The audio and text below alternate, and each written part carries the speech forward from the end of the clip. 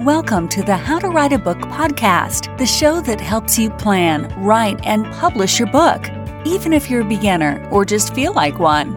Now, for your host, she's written over a dozen books and helps others bring their books to life. Here she is, Maciel. Welcome back to the How to Write a Book podcast, y'all. Oh my gosh, day 30. No way. You did it. Yes, you did it. You are amazing. And I just want to take this moment to remind you that writing can be hard, and it's not because it's a skill that you can't learn. It's because mentally, like any art, it is something that you need to mentally overcome. And I remember reading an article, gosh, it was a long time ago, and I wish I could pull out that person's name. If I ever find it, I'll put it on the blog.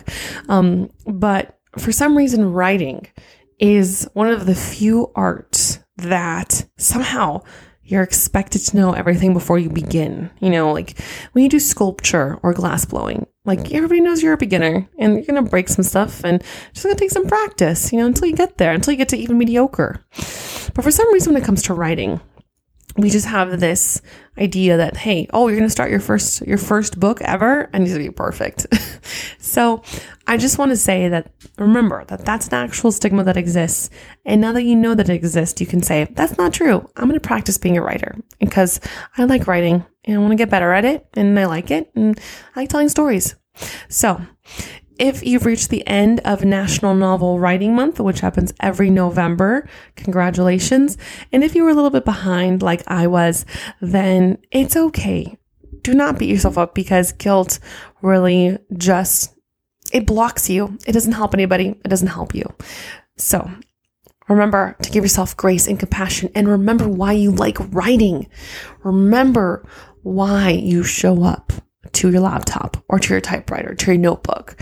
That's the golden nugget. That's the golden story idea. Even if you have the best plot in the world, if you can't show up to your writing desk, then it's never going to be told. So remember to embrace the imperfections and to show up the best way that you can, because you're the only person who can show up that way. Okay. You can tell your story the way it's meant to be told. And even I have a problem with this. Even seasoned writers have problems with this, where we're like, man, this is difficult. Am I doing the right thing? But it's all about finding joy, like Ray Bradbury says. It's about finding joy in that writing, because that's what it's about. It's about having joy in the process and showing up for writing, because that's what we like to do. All right, everybody. Thank you so much for joining us on this, very special series that we have here at the How to Write a Book podcast. We'll be returning to our regularly scheduled programming, which is author interviews, insights, tips, and any other special announcements when it comes to writing a book. And you all, thank you so much for being part of this. If you want to follow us and get more information, you can follow me on Instagram. I'm Maciel Writes on Instagram. And I can also be reached at blackheartedstudios.com, where you can find more information about coaching, book tips, the podcast, any other questions that you might have for me.